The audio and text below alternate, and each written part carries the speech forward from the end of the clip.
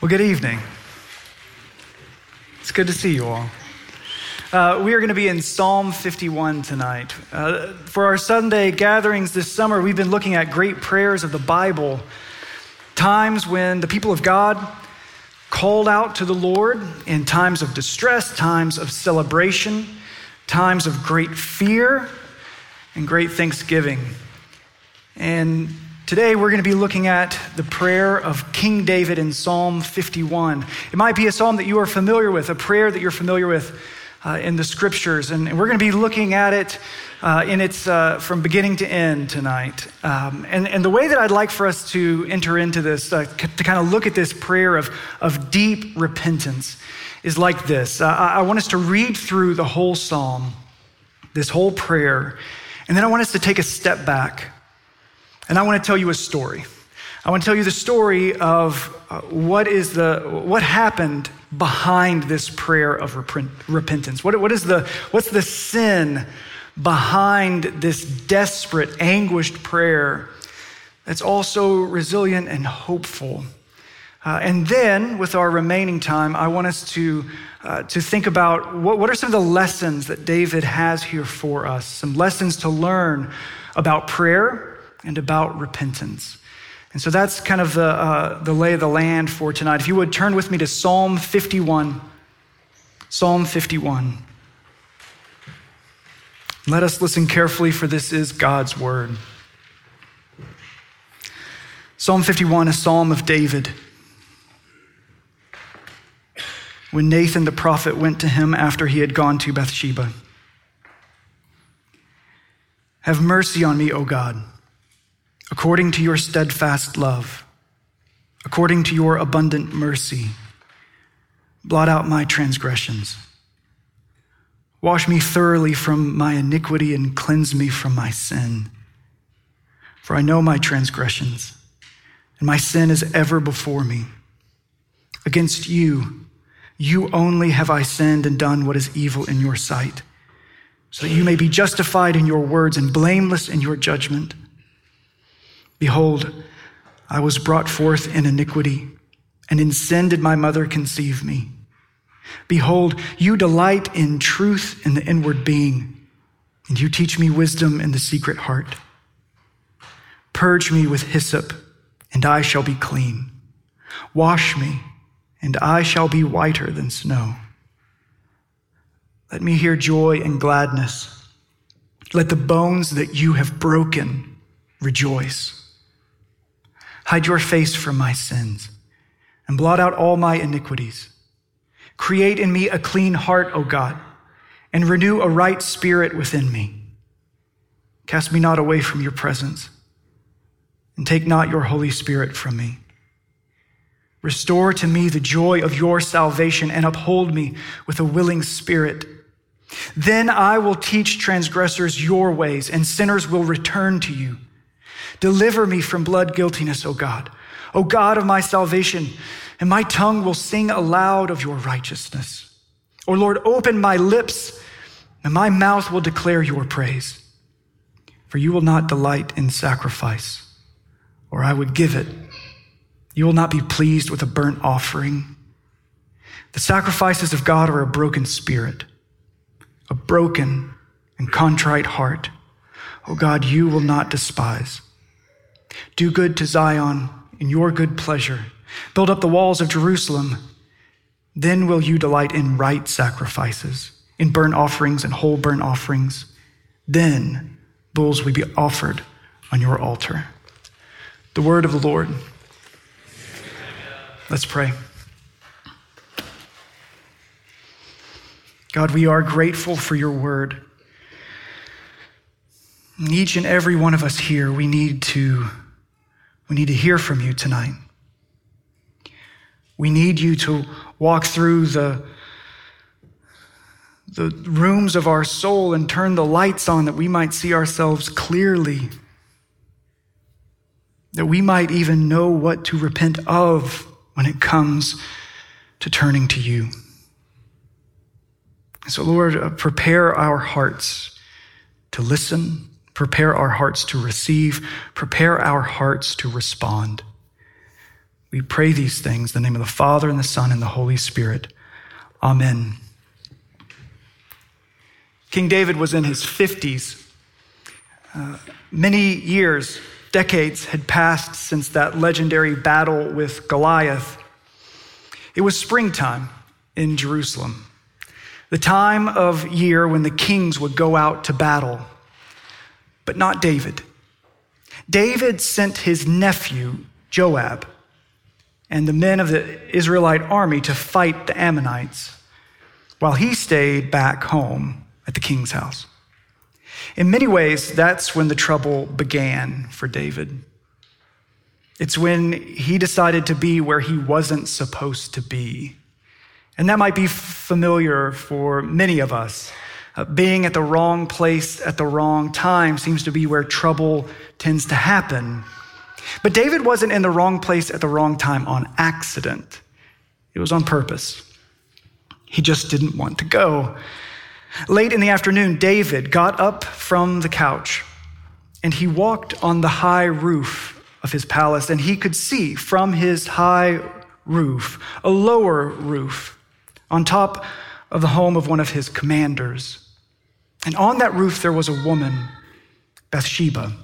Bathsheba was the granddaughter of one of his counselors, the daughter of one of his mighty men, a warrior, and the wife of one of his soldiers, the commander Uriah. Bathsheba was on the roof practicing a Jewish ritual, a cleanliness ritual. There were lots of different rituals at that time that the faithful Israelites would carry out. Most of them, they came from the Lord as a part of worship. Other rituals came about just through the culture. Bathsheba was practicing a bathing ritual that had long been established by the Lord. We find it in Leviticus 15. She wasn't acting out of turn in any way. She wasn't trying to tempt anyone. In fact, she was just worshiping. She was worshiping the Lord by obeying his commands. David sees her, and he asks his servants about this woman. And they told him who she was, Bathsheba. Eliam, her father, and Uriah, her husband, were men of courage and bravery. They would risk their lives for the king. And that's where Uriah was. That also means that he was gone, because this was the time of the year that kings went to battle. Most kings went to battle. David, being at home and apparently lying on the couch for some part of the day, sent for Bathsheba. Now, in the Hebrew, it reads that David sent his messengers to take Bathsheba. This story, told today, would make for a horrifyingly familiar headline. A person of power using force and position to obtain what they desire without regard to anyone else's desires or even their dignity. And this scene is no less abhorrent than the headlines that we see today. In fact, in many ways, this is even more abhorrent because this isn't just some politician or some actor or a wealthy business person. This is the man who is the king of Israel. This is the man anointed ruler over God's people. And this is the man after God's own heart. And he uses his power and his position to take Bathsheba. This story gives us no indication that Bathsheba wanted any of this to happen. All that we see from her is grief and distress.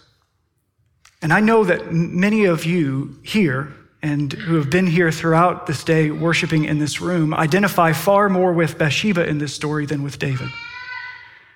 And though our text today, Psalm 51, has more to do with David than it does Bathsheba, I recognize that that's not all of the story.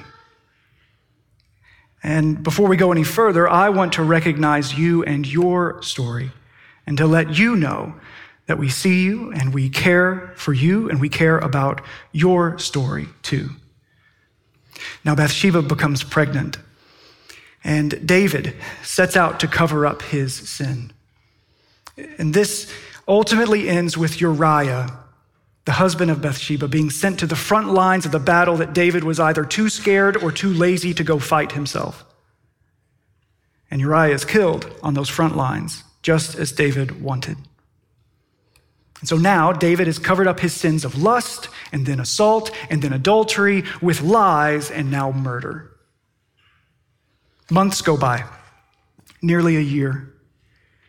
And the prophet Nathan, moved by the Lord's prompting, he goes to David and tells him of an urgent matter of justice. Really, Nathan comes to tell him a story. And so this is the inception part of the sermon. We're going to move to a story within the story. He says, there's a poor man who had a lamb. He cared for it like a pet, actually more like a daughter. And he would feed the lamb from his own plate, and he would take care of this special lamb. And there was a rich man. And the rich man, he had lots of livestock. He had many possessions. He had everything that he could want. And he had a guest come to visit. And it was time to prepare a meal. And instead of going to his own animals and his own livestock and preparing the meal, he goes to the poor man and he takes the lamb. And he prepares the lamb for a meal for the guest. And David is enraged when he hears the story. He is so angry to hear that this would be happening in his kingdom, under his watch, and in his righteous anger, David tells Nathan that this rich man deserves to die. David promises justice. Nathan looks at David the king and says, "You are the rich man." And like a person sobering up the next morning and trying to piece together all the things that happened the night before, he starts to understand all that he has done, to see it rightly, to see his evil as evil, to see his sin as sin. He's beginning to hate that sin the way God has always hated that sin. He's a king, exposed, his own horror on display, and the lives of innocent people torn apart by his desire and his disregard. Those are the sins of David. I don't like the man in 2 Samuel chapter 12. And when I hear this story, I begin to not like the man praying in Psalm 51. But I need to note a danger for myself, and perhaps for you. I need to admit that there's a serious danger that arises when I begin to despise an unrighteous person. And the danger is this: I begin to think that I am not like them. As humans, we don't have to learn how to sin. But as Christians, we have to learn what conviction of sin is and how to repent. And if you've been a Christ follower for very long, you've probably noticed that there are lots of areas within the Christian faith that seem to be upside down from the culture around us.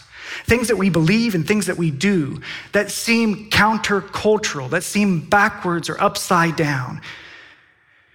And specifically, there are things about wrongdoing, things about sin that don't make sense outside of Christianity. And so we have to pay careful attention to learn these things. David teaches us critical lessons here in Psalm 51, lessons about sin. And I want us to look at 5 of them. There are many, many more. Trust me, this sermon is much longer. But we're going to look at 5 of them, 5. I'm going to list them out now, and then we're going to visit each one along the way. Lesson 1, no one deserves forgiveness. No one deserves forgiveness. Lesson 2, wrongdoing is not ultimately about the people we wrong. Lesson 3, there is more to wrongdoing than we can see. Lesson 4, the goal of repentance is not feeling better. And lesson 5, conviction is a gift. So the first lesson from David regarding sin and repentance: no one deserves forgiveness. Look with me at verses 1-2. Have mercy on me, O God, according to your steadfast love, according to your abundant mercy, blot out my transgressions. Wash me thoroughly from my iniquity and cleanse me from my sin.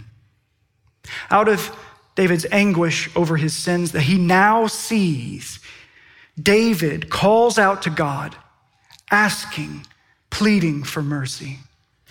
David does not try to negotiate with God based on being sorry enough or promising that he will try harder next time. David isn't begging for a second chance. He's not pleading for forgiveness based on his own character. He is pleading and begging for mercy based on God's character. David knows that his only chance at forgiveness for his sin is not going to come from being sorry enough for his past, and it's not going to come from promising to be good enough in the future. His only chance at forgiveness is appealing to the steadfast love of God. David's only hope is God's grace. And that's where his plea begins. Have mercy on me. Not according to my sorrow, not according to my determination to be a better person, not according to my status as king, not according to me deserving forgiveness for any possible reason. Have mercy on me according to your perfect, constant, faithful love and your abundant, limitless, never-stopping mercy. Everything that David believes about God is summed up in these opening lines. He acknowledges his transgressions, his sins. He acknowledges his uncleanliness. And he boldly states his belief that God can actually do something about it. God has the ability to make him clean. And David knows that his sin has made him unclean. David believes that God can wash him. And David's argument for why he should be forgiven, is not based on the quality of his faith in God. It is based on the quality of the ferocious power of God's mercy. No one deserves forgiveness, not even the king of Israel. So David does not try to prove his worthiness to be forgiven. Instead, he recognizes that mercy must come from God. David goes on to teach us another lesson about repentance. Lesson 2, wrongdoing is not ultimately about the people we wrong. Look with me at verse 3. For I know my transgressions, and my sin is ever before me. Against you only have I sinned and done what is evil in your sight, so that you may be justified in your words and blameless in your judgment. Behold, I was brought forth in iniquity, and in sin did my mother conceive me. Behold, you delight in truth in the inward being, and you teach me wisdom in the secret heart. David's sin led to the pain and the hurt of Bathsheba and Uriah and the child that was conceived who would later die. And then after that, the whole house of David would suffer. The next generation would suffer. Israel itself would suffer because of his sin. But David says something very curious in verse 4. Against you and you only have I sinned and done what is evil in your sight. How can he say that? It's because sin is more than just wrongdoing. Sin is a rejection of God. God is the one who gave his laws and his statutes. And David in other Psalms sings his praises about how much he loves and adores the laws of God. And he knows that he has broken God's law. Laws about desiring what isn't yours, about stealing, about assault, about murder. And God's command in Deuteronomy for what David did to Bathsheba, the command is that David should be executed. David broke God's law.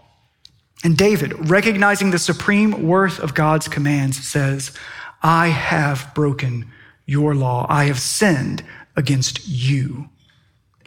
Consider this. When King Henry VIII of England wanted an annulment for his marriage, and he couldn't get what he wanted, he changed the laws. And then, when that didn't work, he changed the religion. That's how he got what he wanted.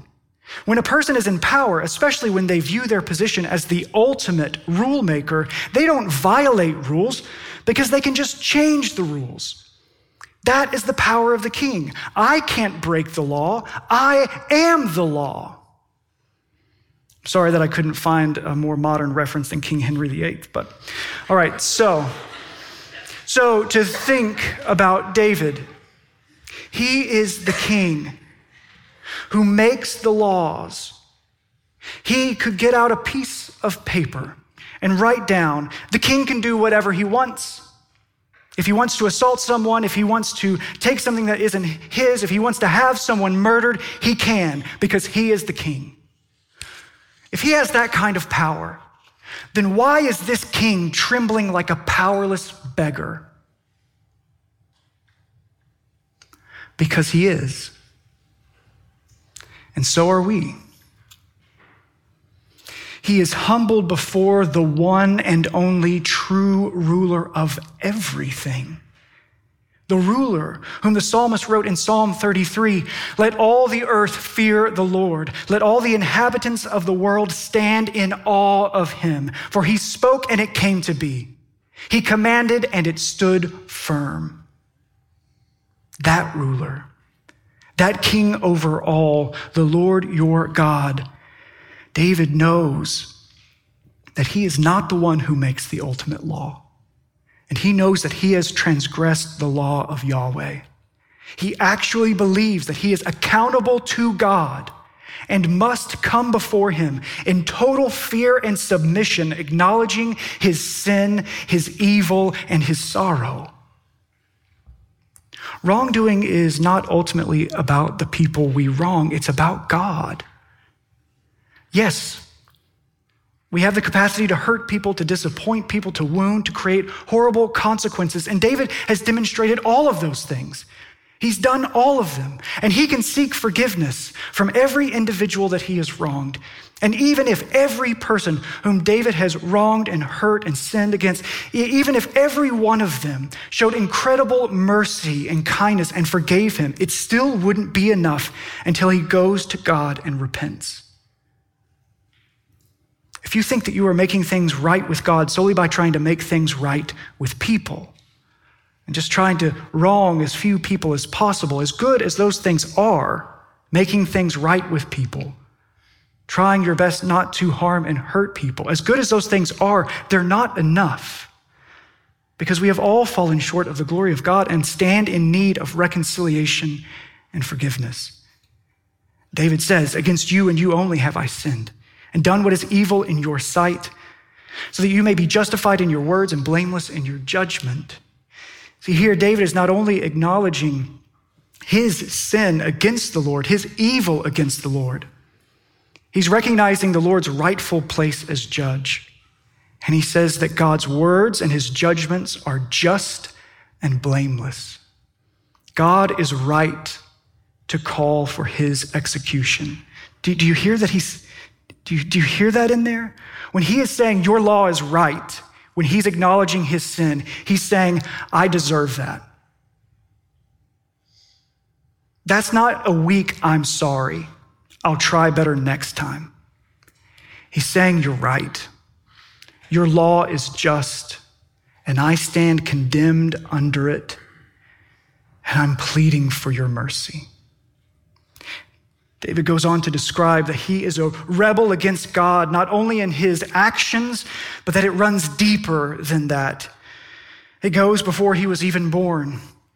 Behold, I was brought forth in iniquity, and in sin did my mother conceive me. And what he's talking about is not that there's some sordid tale about when he was conceived. No, it is that there's something deeper in him. This sinfulness is not just what he does. It has to do with who he is. It's in his bones. It's in this curse. It's in this fall that's inescapable, that he needs to be rescued out of. And David shows that this wrongdoing is not ultimately about the people that he has wronged. It's about God. And in that, it's more than what can just be seen in front of us, which brings us to lesson 3. There's more to wrongdoing. There is more to sin than we can see. Look with me at verses 7 through 12. Purge me with hyssop, and I shall be clean. Wash me, and I shall be whiter than snow. Let me hear joy and gladness. Let the bones that you have broken rejoice. Hide your face from my sins and blot out all my iniquities. Create in me a clean heart, O God, and renew a right spirit within me.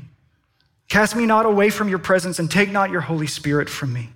Restore to me the joy of your salvation and uphold me with a willing spirit. David confesses that he desires God to do a work in washing him clean, that his sins would truly be dealt with and addressed, not just forgotten, addressed, and his joy then fully restored. In verse 8, David says another curious thing. Let the bones that you have broken rejoice. What David is acknowledging is that God has permitted these consequences to unfold due to David's sin. And those consequences are overwhelming to David. They feel like his bones are being snapped like twigs, being broken inside of his very body. And it's God who is breaking these bones. He's breaking him. And David is asking for healing, that he would hear joy and gladness again. In the ancient world, the heart was the seat of the person. Now we kind of use the word conscience to talk about that. But this is the inner voice, the soul, the mind, the person. And David is pleading, saying, make the very deepest part of me over again. Throughout the scriptures, the Hebrew word that's used here in Psalm 51 about create, throughout the scriptures, it is used exclusively to talk about Yahweh. It is God who creates like this. Because everyone else creates things out of things that were already created, right? Everything that we make is out of something that was already made. For those of you who are fathers, maybe today you even received some of those things. Things that were made out of things that were already made. Maybe even things that you had already purchased yourself. But see, we're creatures and he is creator. And we image him when we create and when we make things. We act like our creator. But he is the only one that creates something out of nothing. And David certainly feels like nothing. And he's asking the one who creates out of nothing to make him new. David longs for this newness, to know again the joy of salvation, and for God to uphold him with a willing spirit, that he would obey, as the Apostle Paul will later say, that he would obey from the heart. The idea that we need a new heart is not a concept unique to David. I have countless concert ticket stubs from artists like Sean Colvin and Mary Chapin Carpenter, Amy Mann, Bonnie Raitt. You can find them in drawers. I often use them as bookmarks, and each one of them is testifying to my undying love for my wife. I have been to more Indigo Girls concerts than I can count, and I can count very high. A few years ago, Jess and I went to see Bonnie Raitt at the BJCC, and it was a phenomenal concert. I talked about this in one of the earlier services, and a guy, single guy, not the guy that you would expect to hear say this, he said, when she started singing the song I'm going to reference, he was like, I just wanted to cry. And I said, I won't tell anybody. So don't bring this up. This isn't going to be recorded, right? Okay. One moment stood out in the night. It was one of those transcendent musical moments. I can remember hearing this song and this particular line from the song, and I'd heard it 100 times before, and I've probably heard it 100 times since, but every time I hear this line, I can never shake it. I just turn that line over and over in my head, and it makes me think about this Psalm of David. It makes me think about our hearts. And it's a line from one of Bonnie Raitt's songs from 1991 called I Can't Make You Love Me. And she sings this. I can't make you love me if you don't. You can't make your heart feel something it won't. And every time that I hear that song, that line turns over and over in my head about my rebellious heart against God. Every time I hear it, I think about humanity and our dead set rebellion against God and his love. The prophet Jeremiah tells us that the heart of every person is deceitful above all things. Our hearts lie to us, he says. Our hearts are desperately sick. I know this is countercultural and counter to every Disney song about following your heart, but our hearts lie to us. The Apostle Paul says to the Romans, we are defiant against God and we are by nature his enemies. He says to the Ephesians, we are by nature children of hatred, anger, wrath. And I think about when Bonnie says, you can't make your heart feel something it won't. Bonnie sounds like Jeremiah and like Paul, the prophet and the apostle.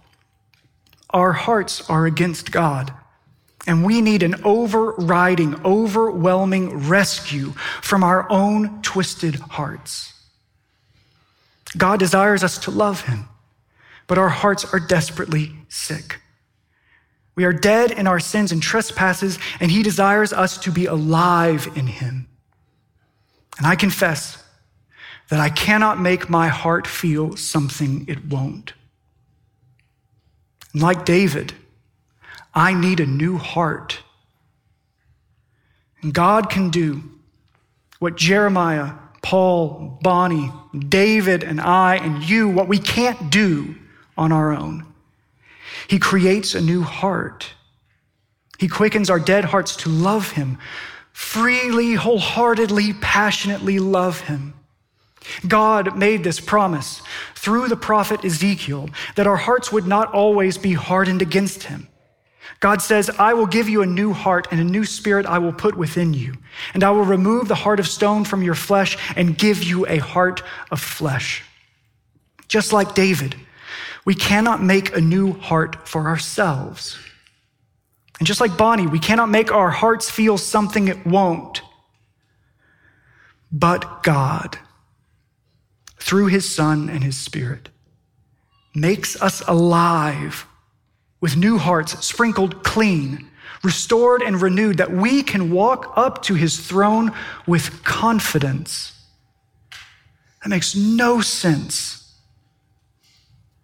especially if we take the time to think about what this sin really is. This is what David longs for. David realizes that there is more to sin than he can see, and he longs for God to do what only God can do. And that means that David isn't simply looking to feel better, to have his conscience relieved of the burden of guilt. David wants more than that, which leads to lesson number 4. The goal of repentance is not simply feeling better. Look with me in 13 through 15.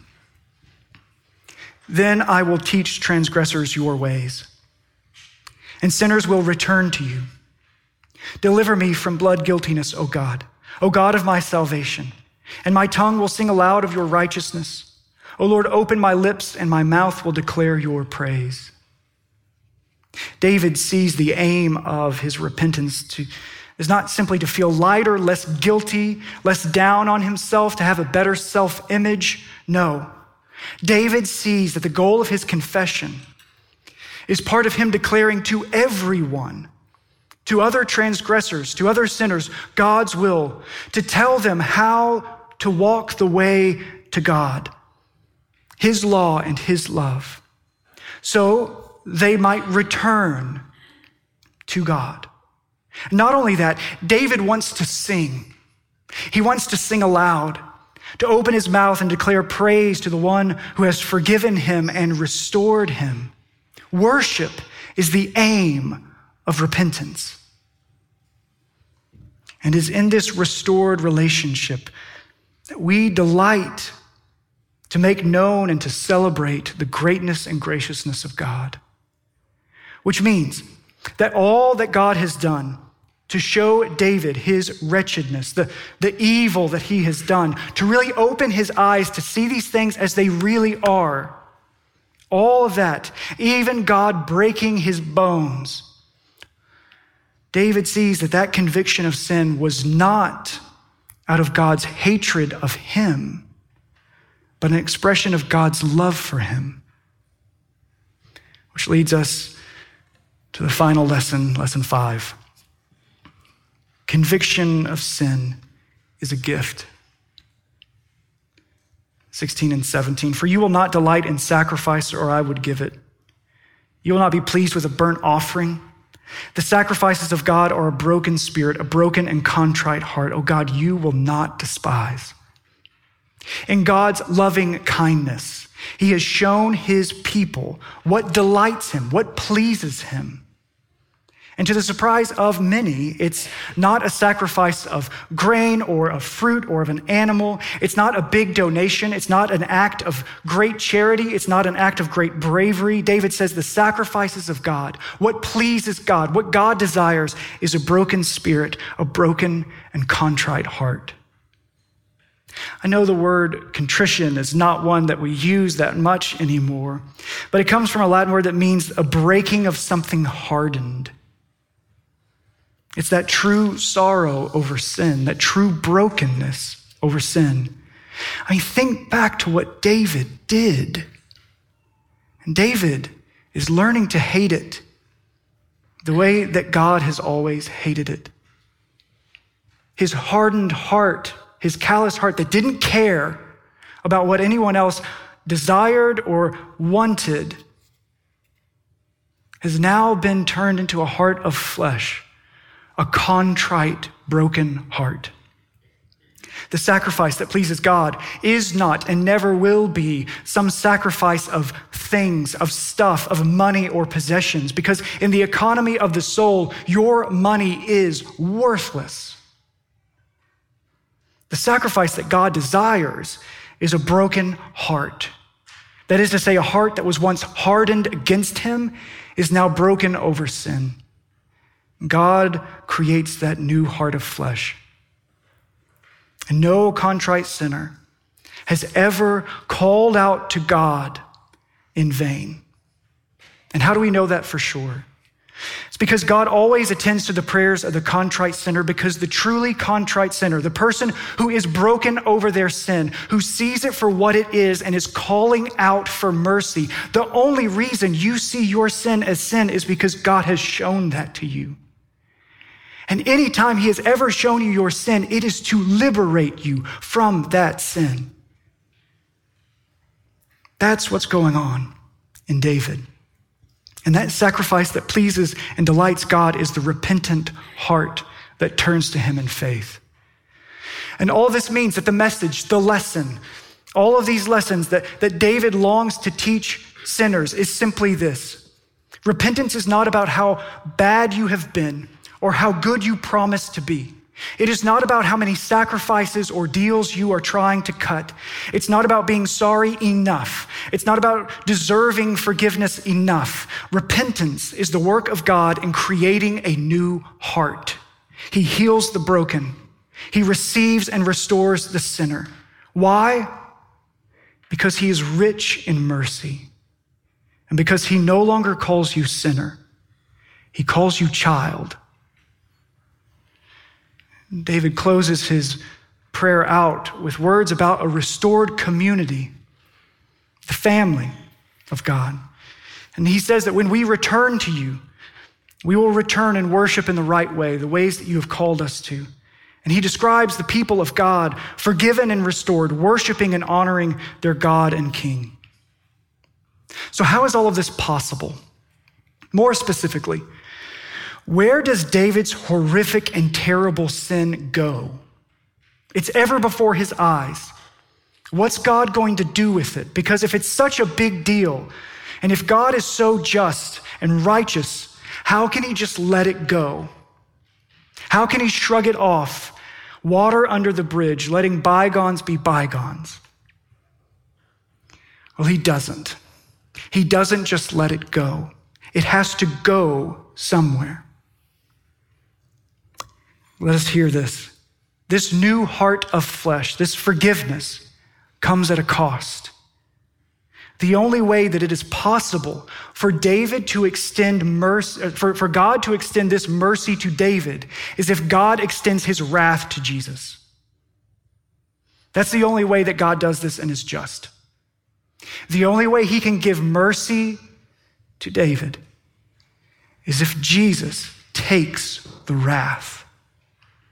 Then he is just. This sin must be dealt with. So when you see Christ on the cross, you see David's assault of Bathsheba. You see the murder of Uriah. You see all the sins of the children of God. You see the place where King David should have paid for his sin. And you see the place where I should have paid for mine. And you yours. The cross holds within it the horrifying headline of every Christian. All of our sin. Christ on the cross, he becomes the wretchedness of our sin, the very opposite of holiness and righteousness. Why? So you could be forgiven and righteous in him. The reason David is delivered from his horrifying guilt and his appropriate shame, the reason David opens his mouth and declares praise, is because his sin was carried to the cross of Jesus, the perfect and eternal King of Kings.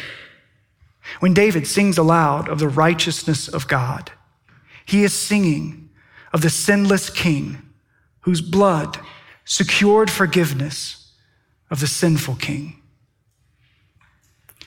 Forgiveness is ensured by the greatness of God's love, not the greatness of our regret or sorrow. Forgiveness is not dependent on being sorry enough to deserve forgiveness, or the promise of being good enough to deserve forgiveness. Forgiveness depends on Jesus being enough. And he is. He is eternally enough. The Spirit, out of the love of God, convicts us of our sin, shows us our sin, not to shame us or to devastate us, but to free us and renew us. And that is a gift from God. So may we hear this good news and eagerly repent today. Because as Martin Luther said, the Christian life is one of continuous repentance. As we continually repent, as God shows us more and more of our sin and shows us more and more of the evil of our sin. As he shows us these things, that we turn to him and find him faithful to forgive. So as we go to him, may we find again the forgiveness and restoration secured for us in King Jesus. And in our repenting, may we find again the boundless and overwhelming mercy of God. Let's pray.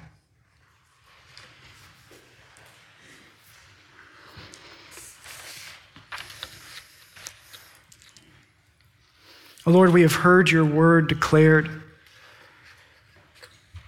And together, we were striving to understand it. And Lord, we now ask that by your Spirit, you would help us to respond to it. Lord, in different ways, we can, each and every one of us, identify with some aspect of David and Bathsheba. We have wronged others and we have been wronged. We have hurt others and we have been hurt. And you tell us to come to you,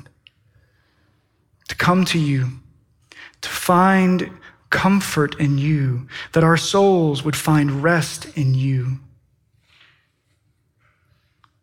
And so, Lord, if there are conversations that need to be had, asking forgiveness from another person, or extending forgiveness that we have been refusing, may we go from this place with a sense of urgency. And may we all recognize that our sin has to do with you. We are accountable to you. And may we come to you with a sense of urgency to repent, to turn, and to receive the forgiveness secured for us, not in being sorry enough or deserving forgiveness, but because of Jesus. May we delight and celebrate and lift high his name, for he has ransomed sinners in this place. We pray these things in the name of the Father, and the Son, and the Holy Spirit. Amen.